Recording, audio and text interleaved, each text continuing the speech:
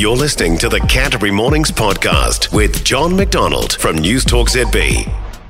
I'm back. That's what Chris Hipkins said to media yesterday after being reaffirmed as leader of the Labour Party. Kelvin Davis has stood aside as deputy and Carmel Sepuloni is now 2IC.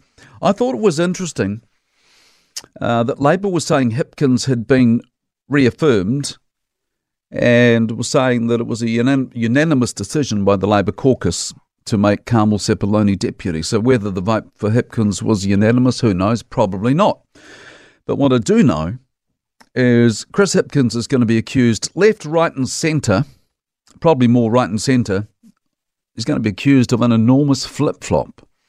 This is in relation to wealth tax and capital gains tax, because remember how he said before the election that neither of those would happen under his watch. Well, today the party is still under his watch, and he's saying both of those things are now back on the table. You know, one thing if I've been amazed by it, I've certainly been interested by it anyway, since the election, is all this talk about Labour missing an opportunity pre-election by not making a wealth tax part of its tax policy. People have been saying that Labour will be regretting that decision.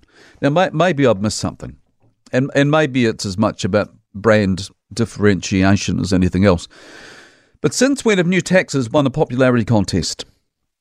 Unless you're targeting the super rich, I suppose. Yeah, get the rich. Either way, it appears that Labour is at least going to look at a capital gains tax and a wealth tax as part of its post-mortem into the election defeat and its plan for 2026.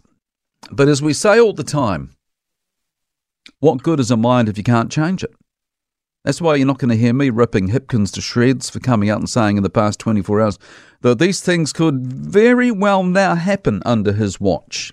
A few weeks ago he was saying not under his watch. Today, complete opposite. And why wouldn't he? Labour has had its worst election defeat since 2014. When was the next worst defeat? When did that happen? 1922. So of course it's going to put everything back on the table.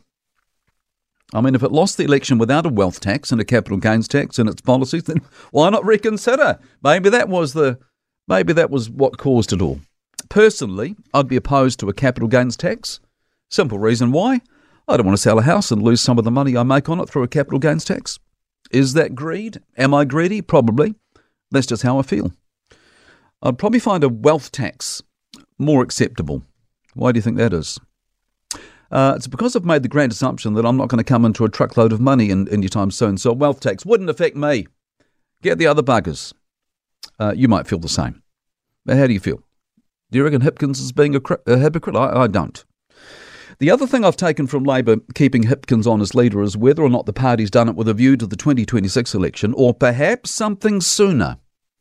This morning with Mike, he was saying that he's the person to lead Labour to victory and steer the political comeback of the century 3 years from now, which of course he would say. He was saying the same thing yesterday.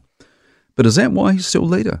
You reckon it's possible? Do you reckon it's possible that they've kept him on just in case there's another election sooner than 2026, as in way sooner? Because remember before last month's election how National's campaign boss and MP Chris Bishop made that veiled threat about us possibly needing to have another election if National and ACT didn't get enough votes to form a coalition on their own. Remember that? And how the last thing National wanted was to go into government with Winston Peters. Well, the voters are getting the last laugh, aren't they? It is becoming spectacular to watch. And look at how one of those potential coalition partners is conducting themselves. This is New Zealand First I'm talking about. Yesterday, Shane Jones saying that any tax changes that could worsen housing affordability were not in New Zealand First's DNA. And what he was getting at there was National's plan to tax foreigners buying flash houses here in New Zealand to pay for the tax changes.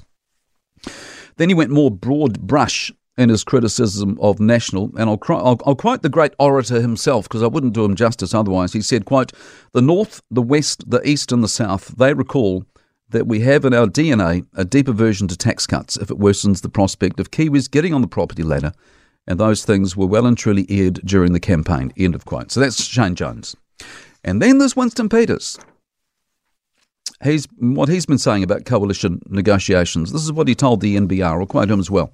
Quote, "You walk into negotiations on the basis you might lose. You go there with the right purpose, but if you want to be true to yourself and the people who voted for you, you've got to have that view as well that this may not happen. And Winston Peters goes on to say, quote, "We'll do the best we can to make sure it happens, if we can. If we can. Not yes we can, like he was saying back in 2002, doing his Bob the Builder thing. 21 years later, it's if we can." For more from Canterbury Mornings with John MacDonald, listen live to News Talk ZB Christchurch from 9 a.m. weekdays or follow the podcast on iHeartRadio.